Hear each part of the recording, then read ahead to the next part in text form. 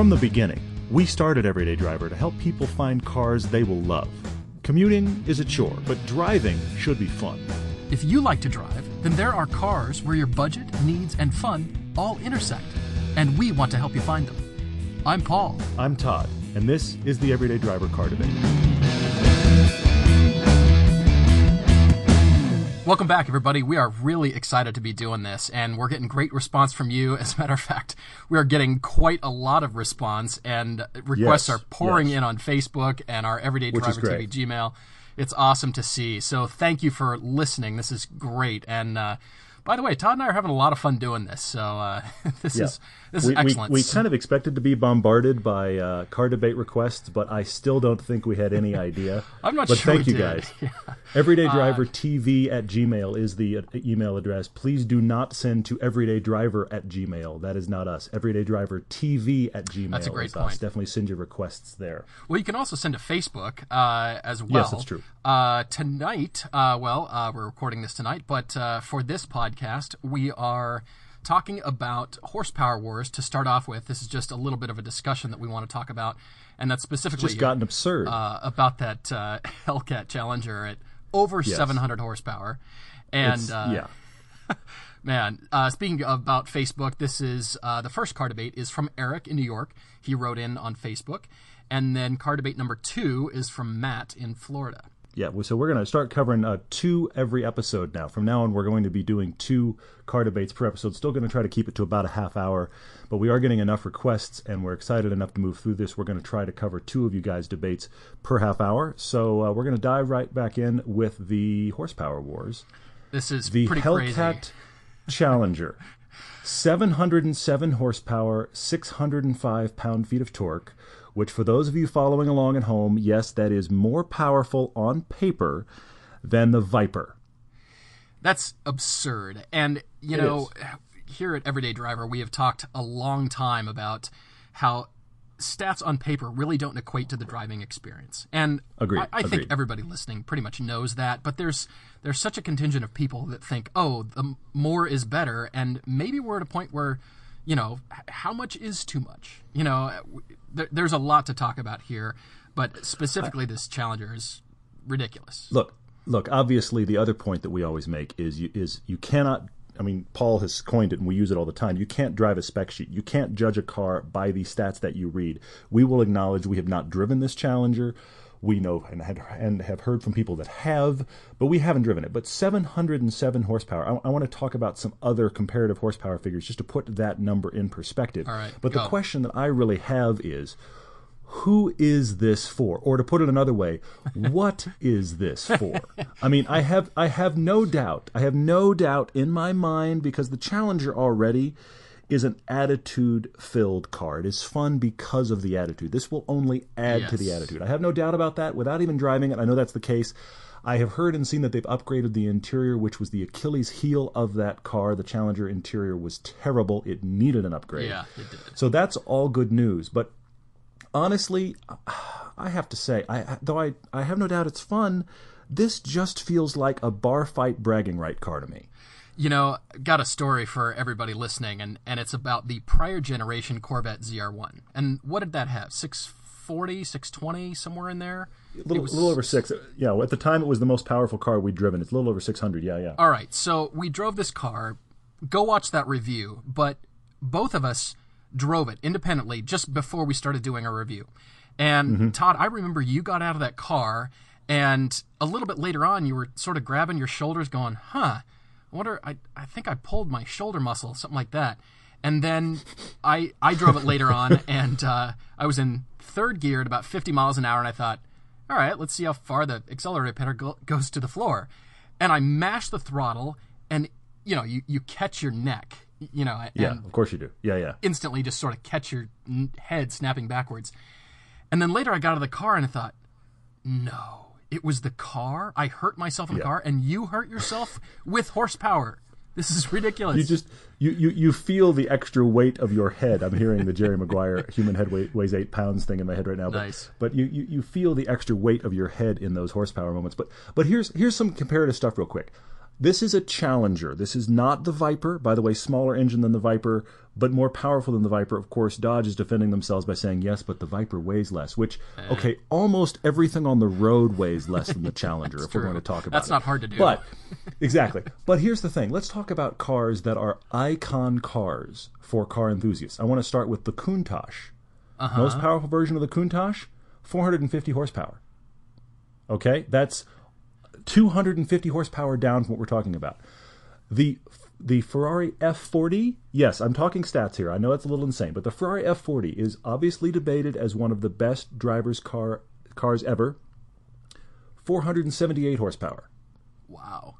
Wow. The R8, a car that we both love, and I'm talking the V8 version here. The V8 R8. You can go V10, of course, but I'm telling you the R8 in V8 form is a fantastic car. Oh, yeah. 420 horsepower. 420 with 320 pound-feet of torque. Now, look at those numbers comparative right now. We're talking nearly a 300 horsepower difference and nearly a 300 pound-feet difference going to this Challenger.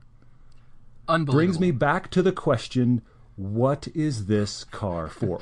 And honestly, don't get me wrong, I'm not picking on the Challenger. I want to drive it, but I feel like we're reaching a place where the point of these horsepower numbers are for bragging rights and not for driving. You can't use that in the Starbucks. You're going to launch yourself into the Taco Bell on the other side of the drive-thru. There's no way. You are.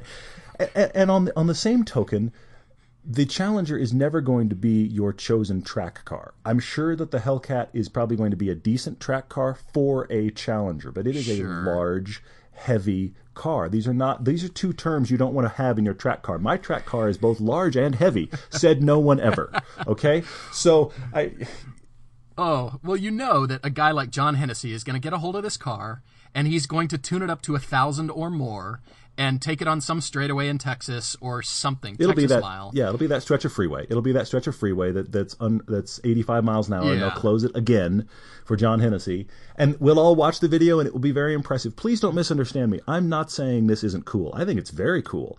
I also think it's ridiculous in the truest definition of that word. Well, you know, at a car like that is not in race car form, a street car has power, putting its power down to the track. Unlike a race car, which has aerodynamics and a specifically race-tuned chassis and race-tuned setup, it can put its power down to the track, to the wheels, a lot more effectively than just some street car with a boatload of horsepower like this. So in that case, you're right. What is this for? Unless you are sponsored by a tire company and you have the tire company splashed across the side of the car and you do burnouts daily and change your rear tires daily for all the kindergarten kids coming out of class. Yeah, I don't understand what it's for either. It's cool. And we want to see that smoking tire destroying video. Maybe Matt Farrer will do that for us. We want to see that tire destroying video, and it'll be fun. And I'm sure driving this car will be. I'm sure we will both be laughing. But I think we will be laughing at the sheer absurdity of 707 horsepower in this car. I mean, get home from work, get home from work, change your rear tires, get ready for the next day. It's going to be a daily occurrence if you own this car. Some people charge their electric car. I put my car up on the lift and I change all 4 tires and I go to work the next day. Exactly. Well, you know, oh man. I want to mention 2 other cars and then I want to go in comparison and then I want to go on to the car debate because I think the car debate actually from Eric relates to this question. But that C7 Corvette we drove. Obviously, the new Z06 is going to just destroy the standard C7. Right. But 455 horsepower in the base version, 465 in the one we drove. That's an under 4-second 0 to 60 car. Neither one of us ever went through that review going, you know what this car needs is more power. Exactly. 455 horsepower in that Vet, and that's plenty. It's a great amount of power, balanced really well for that chassis. Right. And here is 300 more almost. I mean, I'm boggled. And okay, I have to go to the obvious underdog because it relates to discussion with Eric. The FRS BRZ. Okay. 200 horsepower. Yeah. 200. 150 pound-feet of torque. Look at that next to this 707 horsepower figure. 600 pound-feet of torque. I mean, it's oh my gosh. I sit here astounded because the thing about the FRS BRZ, yes, we all discuss it underpowered, but it's balanced. You cannot get over that, folks. You can't overstate that. And the dichotomy between these two cars, nobody is going to win any arguments or bar fights against the Challenger or against most cars driving an FRS BRZ, but I submit to you that you may be having more fun. I just saw this on Twitter somewhere. I forget who was asking the question, but it was the question, would you rather drive a slow car at the top end of its limits, a slow car fast, and really extract the most performance out of it, much like a BRZ or FRS, or would you rather have some unbelievable horsepower car like this one, and you really can't even use it anywhere but a long stretch of highway, open road, some sort of speed trap. You can't use that power anywhere but a closed course. You can't extract the most performance out of it. You're going to die. So whenever we have these cars on the street, I'm always struck by this fact whenever we have these cars on the street. And you know what? The C7 Vet is a great example. Whenever we have these cars for our review and we have them on the street, yes, I am a child, and I want to find those opportunities where I can put my foot to the carpet and get the laugh. I will do that. I'll do it in the Hellcat Challenger all day long. But here's the thing. You can do it for what? 2-3 seconds? Before you're at a speed that is so criminally I am going to prison insane that you have to back off. You have to. Either that or dental records won't even help. So yeah. Exactly. So you're at a point where you're driving this car at quarter throttle everywhere. Some part of me just finds that annoying, honestly. Yeah, well, I don't think it's going to stop. Where I see it going is where it's going now, and that is extracting that horsepower out of a smaller displacement engine, but it's going to be forced induction. Here is my 1,000 horsepower thimble. It's going to be awesome. I mean, what good is a 1,700 horsepower Nissan GTR? Where do you take this car? What do you do with it?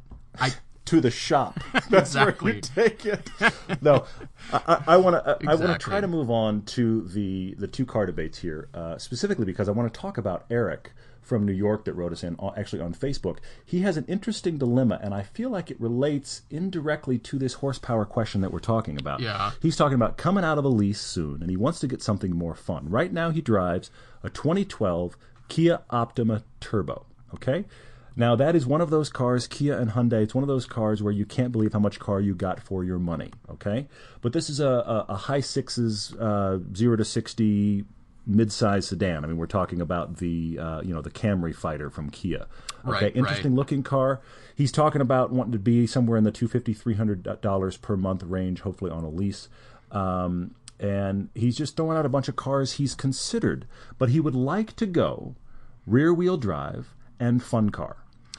Even though he's mainly, I mean, he does have winters to deal with. He's mainly talking about commuting, but his preference is rear-wheel drive fun car. And you've got this list in front of you too, Paul. I'm just kind of curious what your initial thoughts are. You know, Eric, you have told us you live in upstate New York, so there's snow in the winters, and Todd can talk to you all day long about driving in the winter with a performance car, especially a turboed car. But yes. You've mentioned to us, yes, there's some options out there, but you've mentioned that the 370Z and the Hyundai Genesis Coupe, they're okay, but they are definitely in need of a refresh, and you know we're all eagerly awaiting what's next. And you've also talked about this Mustang and Camaro not really doing it for you. So okay, the biggest question that you've got on here is, why can't anybody build a rear-wheel drive, smaller, lighter car that's got a Turbo 4?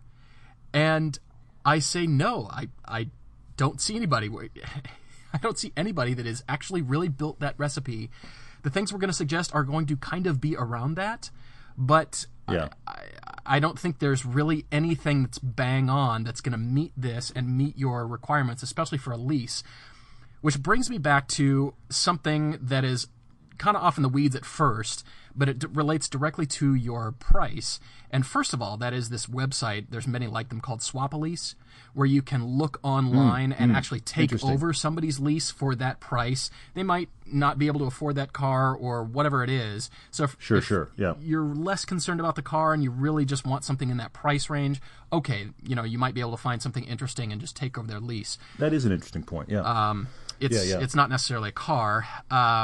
So I've got a couple wild cards in here. I was looking up lease prices here, but the thing that stands out, you're talking about snow, and okay, this is not rear-wheel drive, But the thing that stands out to me is a used Subaru Impreza WRX. Because it's turboed, it's a Turbo 4, it does have decent handling, and it is fairly fun, whether, snowy, wet roads or it's dry. True. It is a fun car, and we have driven the prior generation, that was the 07 to 11 generation WRX.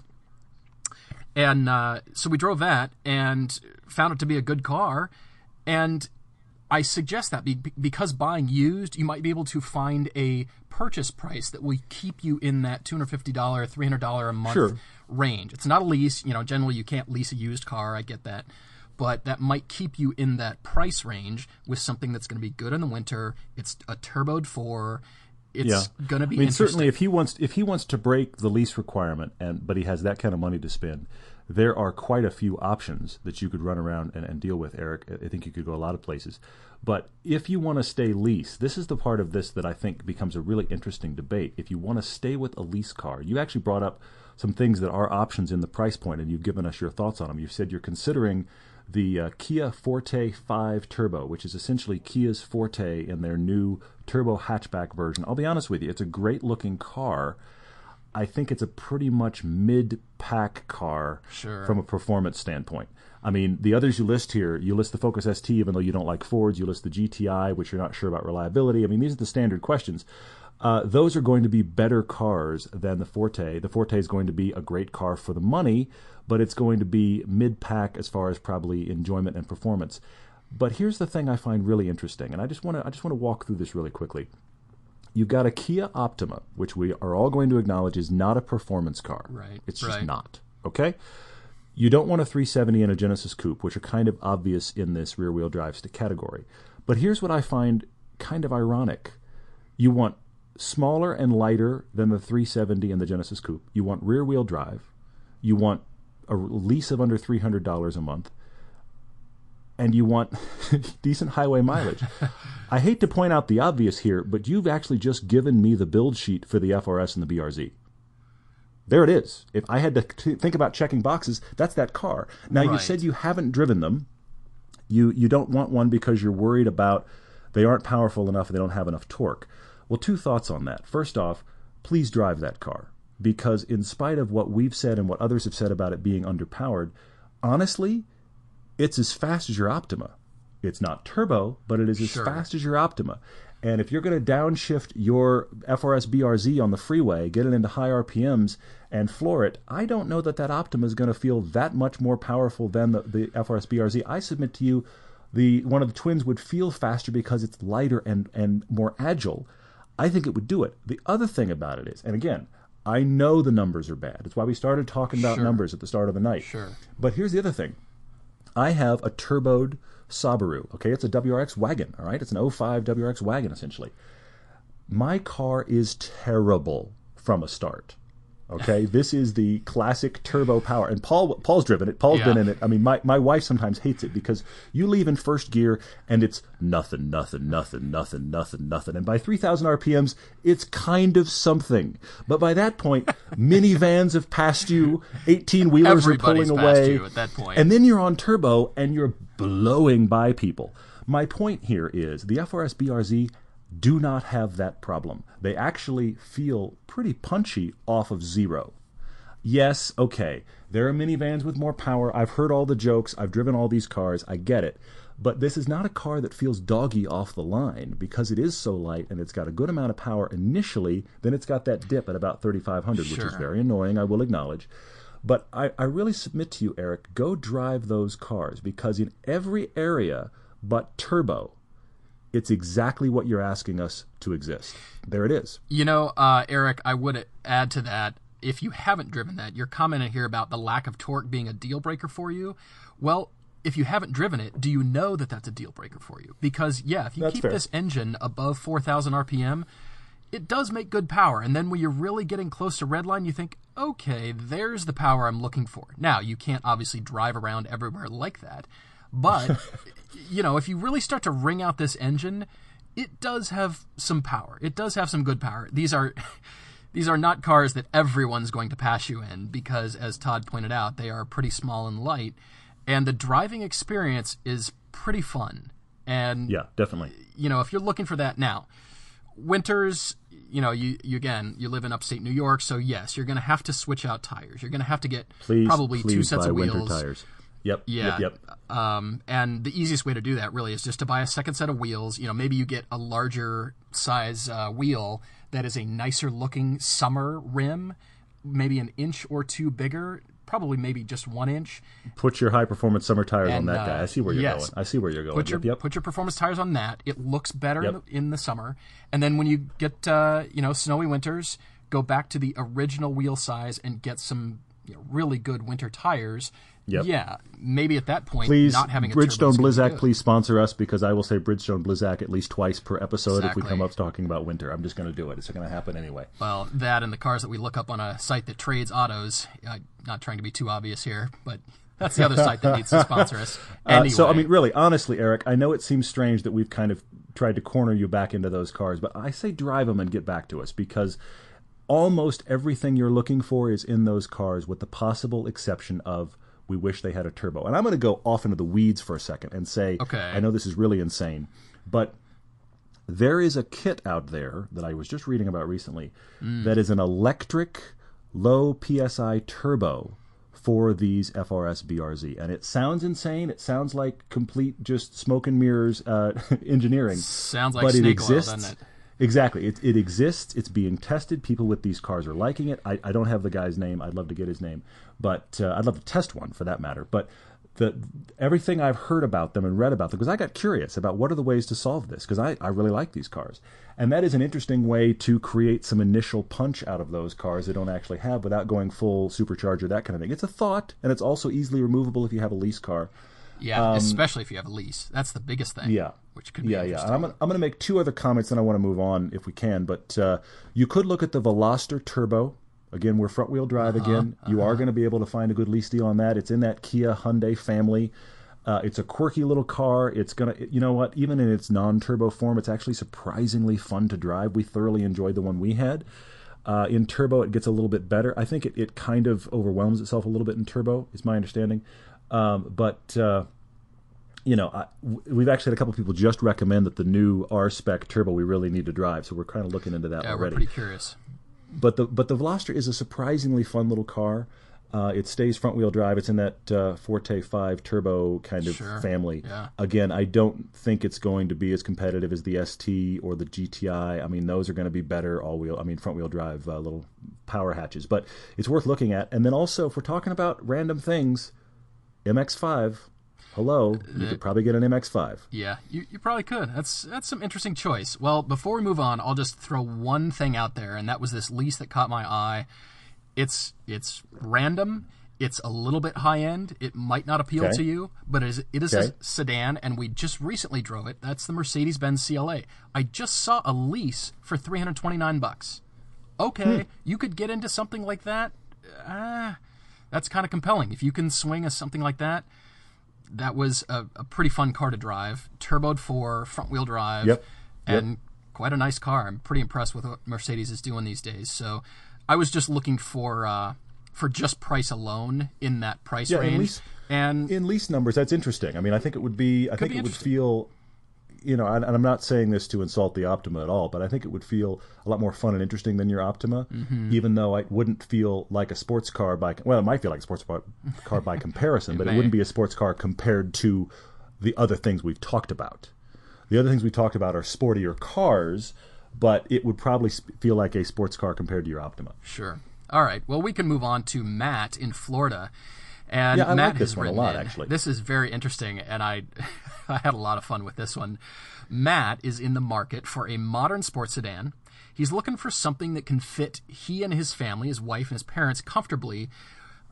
He's looking to keep this budget at $15,000 to $25,000. Okay. Something 85,000 miles or less, so obviously that tells us used. And he's driven a lot of front-wheel drive cars, so he's looking for something rear-wheel drive or all-wheel drive because of the weather. He's in Florida. He's kind of tired of front-wheel drive. Well, actually, the weather's not an issue. He's just saying that he just wants something rear-wheel drive or all-wheel drive for Sure. the different feel. Sure. He's just tired of front-wheel drive. I mean, I don't think Florida is going to have any weather that is going to matter ever. Well, the occasional hurricane that blows through, but yes. Well, yes, definitely not. but those are just reasons to not live in Florida. They're not reasons to buy an all-wheel drive car. But anyway. All right, Matt, so you've written in with quite a list of things you're looking for and cars you found in that range, and I found this Agreed. very fascinating. So Very detailed email, by the way, Matt. This is Thank you for that, fantastic. and you've actually given us a lot of good guidance. What's also interesting in here is that he mentions that he has a company that he's used before for getting warranties on his used cars, and they've actually been very successful in getting those warranties and then paying off for him. Now, I got to be honest with you, you may have found kind of a needle in a haystack, because my experience with those warranties on used cars has not been successful, but kudos to you for finding one that works. So that also, I feel like, takes a little bit of the sting out of the possibility of finding some used car that might be a reliability concern, because he's got that warranty theoretically to fall back on a bit. Now, it's not a guarantee, and you don't necessarily want a car always in the shop no matter what, but that also takes a little bit of that sting away. And he's asked for a lot of things here. I mean, he's wanting rear seat air conditioning. He's wanting good handling, something a little bit classy, decent tech options, memory seats. I mean, he's looking for something that's got a little bit of a high-end feel. I mean, we've definitely walked away from things like the WRX, for example, because it's just not meeting a lot of his needs. Yep. You know, the thing that caught my eye, Matt, in your description here was that you like cars that are quick and cars that you don't anticipate being quick, and you love sleepers. And I do too. Yep. I am right with you. And reading through this list of cars that you identified. So you're looking at used BMW Some interesting 3 on this Series. list, actually. Go on. Sorry. Used BMW 3 Series. You've got a Cadillac ATS and CTS in here. Some Mercedes, Audi, some more Mercedes-Benzes, some sedans. Okay, so yes, we're definitely looking probably at four-door sedans here. Reading through this list, I believe I've found your car. Really? I'm pretty confident that I can nail this one. Okay, well, hang on just a second. I want to hear, but here's my only thought here. What you're dealing in here, this list of things you've sent us, is all essentially BMW 3 Series or 5 Series and their competition. That's kind of the area you're looking in. You've listed like 10 cars, and I want to run through them quickly in a minute. But you've got me intrigued, Paul. What you think you've got the sniper shot, so go for it. I kind of do. All right. What I've taken into consideration here is the warranty that you're talking about. You're looking at possibly doing some light tuning to it, maybe doing some of the maintenance yourself. And any of these cars that you listed, with the exception of the Cadillac, all of them are German or higher-end Japanese cars. And therefore, any tuning that you do to them is going to be sort of that next level of more expensive tune. It's going to cost you more. I don't know how much you're going to really enjoy working on these cars, because they're more expensive, more complicated German cars. Sure. So I come back to that. I'm going to actually start with the wild cards out in the weeds. I'm going to make you wait. All right. I'm intrigued, man. Go for it. I'm going to go way out into the weeds here, and it's going to tell you the kinds of sleepers that I love. This is sort of the cars that have intrigued me for years. And again, I'm not recommending you go buy these cars, because at any point, higher mileage German cars are going to start to not be worth the money. But you've got this budget that you're trying to stick to. So that's the dice roll for sure. Yeah, how do you rectify, that nice car you've always admired, and now you can actually afford it? But as we've talked about on prior podcasts, it isn't the price of the car, it's the price of the maintenance and the upkeep. Price of the ownership. The floor is yours, my friend. Come on, let's do it. All right. Land so the plane. way out in the weeds is the 01 to 03 Audi S8. That is a sleeper if there ever was one. It's a huge car. If you can find a nice one, gobs of power. They were well built, all aluminum. They're not the most they're classy, but they're not the most interesting car to look at. I get that. They're almost invisible. But they always caught my eye. I just thought they were hot. But again, they might cost you more in the long run. Second one is the 92 and 93 Mercedes-Benz 500e. Now, this was a car built by Porsche. It had wider fender flares, V8.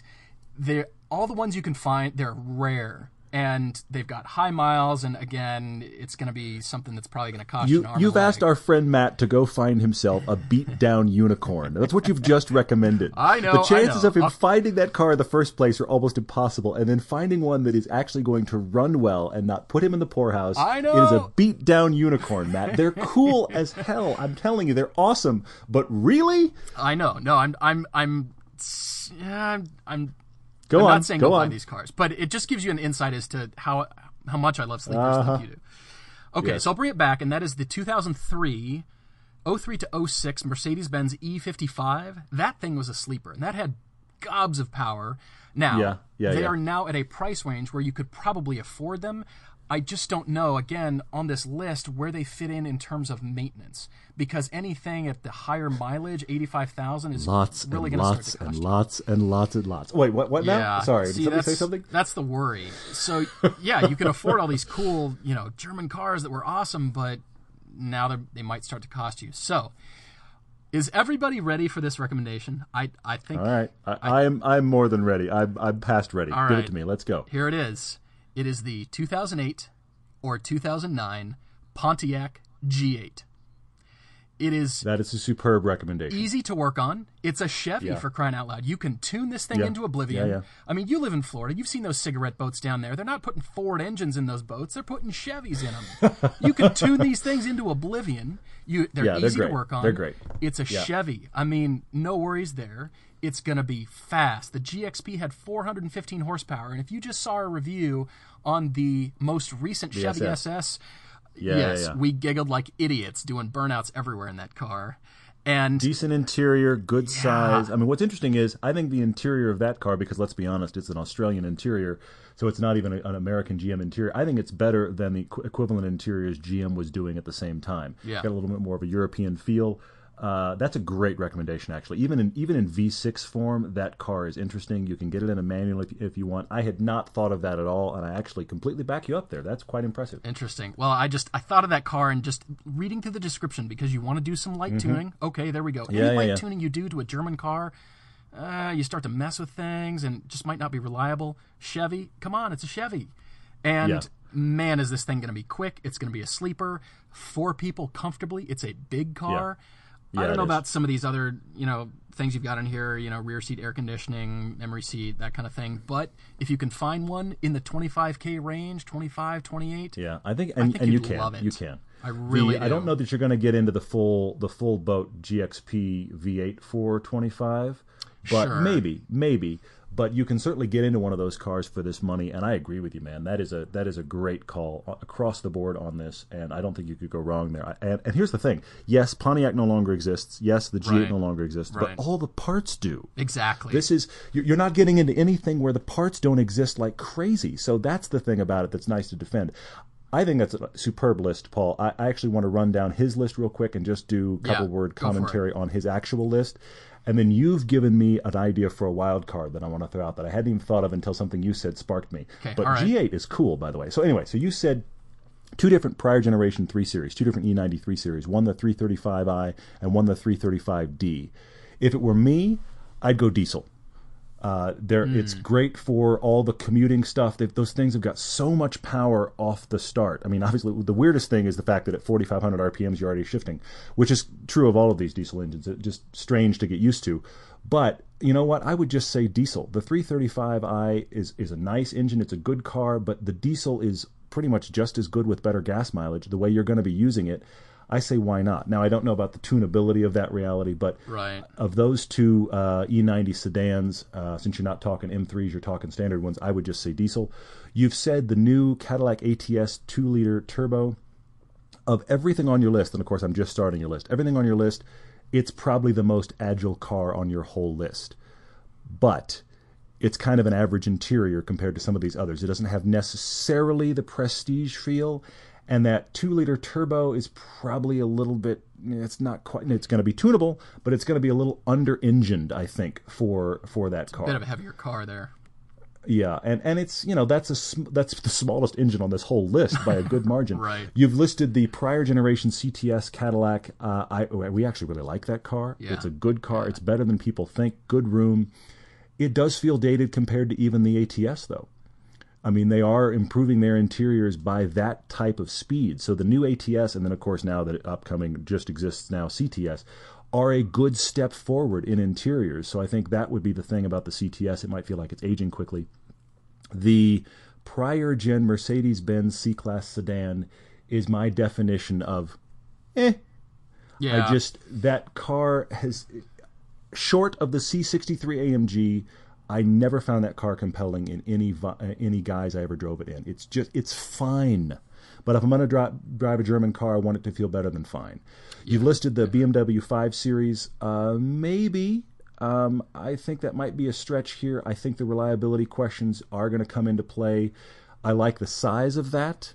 I think that could meet all of your needs for sure. You're going to have to shop carefully on that and be careful of high mileage. That would be my only recommendation there. The Infiniti G37 sedan, good engine. I feel like the materials in that interior seem to age quickly. I don't know why that is, but all the ones I see that are older, I just feel like the interior pieces are aging fast. Yeah, it does seem that way. Agreed. And for whatever reason, those back seats are tight because the front seats are huge. So of the stuff on your list, those back seats are actually kind of tight for a car that is kind of a large car. The A4 sedan, you know what? I like that car. I don't think it's a standout car on this list. I'm skipping one because I want to come back to it. You've also listed the E series, the E-Class Mercedes-Benz, the E350. I think that is in the 5 Series range. It's if you can find a good one, low mileage, and it compels you, great. I personally don't find that car compelling, but there's no like major strike against it while I don't like it. However, that leaves me with the last thing on your list. The 06 to 2012 Mercedes-Benz CLS 500. And I looked at that on your list and I said, no way. And then I looked it up and realized, yes, for this money, you can go get one. Really? I am you looked this floored by that. I looked this up. He is absolutely right.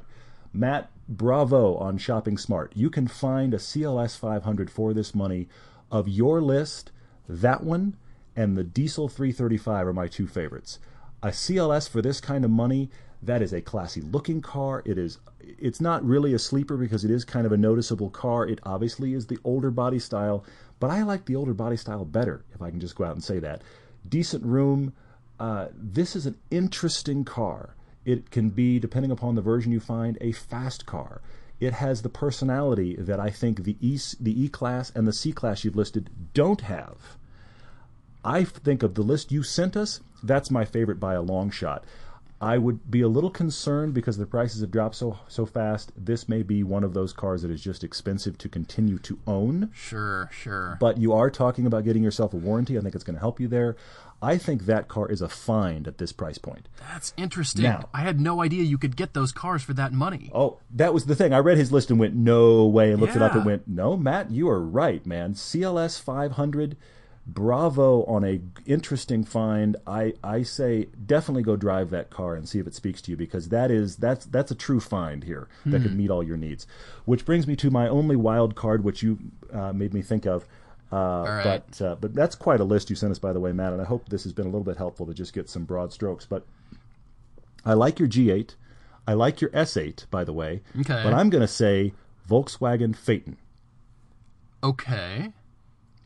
What year? What are they? 05, 06? That's, well, I mean, only made them for 2 or 3 years. It's like 05, 06, or maybe 05 to 07. Yes. I mean, that's the... they're actually still making them, I believe. They just haven't brought them to the country, to the US. But I mean, we're talking, let's be honest, this is in the U.S. You're not going to find, I mean, he's buying in Florida. The fact that they've continued to make them in Europe is mostly irrelevant. Hopefully they'll bring them back. But that is an underappreciated car because, let's be honest, it was a $100,000 Volkswagen, so no one bought it. But it is massively over-engineered. Yeah. It has everything you ever thought you wanted on a car and some things you never thought of. They are big. They have every extra thing you would like to have in this car is in the Phaeton. Now, they are heavy, but they are now cheap, too. You have 20 grand in your pocket, you can find yourself a nice Phaeton. And the ones that are high mileage because they were used as limos. That's why they're high mileage. They were used for long-term commute cars. They weren't beat on. So I think if you want a total sleeper, unexpected choice, I would say Phaeton has got to be on that list. Matt, that's really interesting. Those cars were built, or still are built, on the same assembly line in Dresden, Germany as the Bentley Continental with that W12. Yep. So it does come with that W12 engine, but I would say avoid that motor because anything that breaks or any maintenance is probably going to be more expensive than just the standard V8. So if you find one, let's be honest. Just go for the W12. V8. You've bought a car with 2 V6s, so it's going to cost you paying for working on the engine twice. Let's just think of it that way. Yeah. Get the V8, save yourself the hassle. But Phaeton would be an interesting oddball choice, I have to say, Matt. Give these a look, give these a drive. We'd love to hear what your thoughts are. We hope this has been helpful to you. I think that does come with rear seat air conditioning, as a matter of fact. That comes with everything. You might have nailed that. If it was available on a car in the mid-2000s or somebody thought it should be available on a car, congratulations, it's now in the Phaeton. Interesting choice. Well, we are just about out of time, so we are out of time. Wrap up and say join us and follow us. And I want to call out 2 things that we are continuing to learn about as our podcast grows, and that is, first of all, from a website called Shifty Jelly, that is Pocket Cast. So if you're not listening to us on iTunes and do not prefer iTunes, you can find us on Pocket Cast. And there's another one that we're investigating that we just joined, and that's called Stitcher. So if you prefer Stitcher.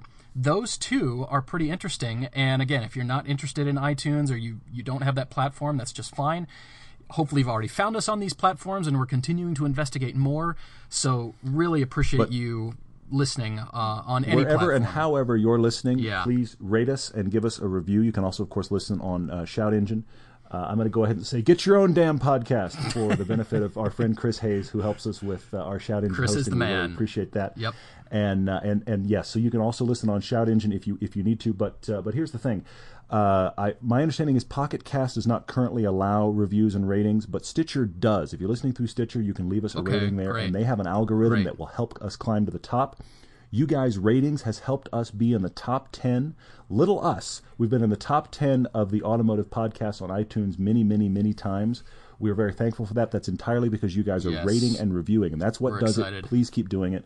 You can find us on Facebook. You can find us on Twitter. You can find us on YouTube. You can find our website. The thing you need to know is Everyday Driver. That's where to find us on all of these. Twitter, Facebook, YouTube, our website. We're all of these places. Just look. Please share. We love having you guys with us. Thank you for the response on this podcast, by the way. It's been great. Fantastic. It's been so good. We're very excited. Thank you so much for listening, and looking forward to the next one. Talk to you then. We'll see you next time. Thanks a lot.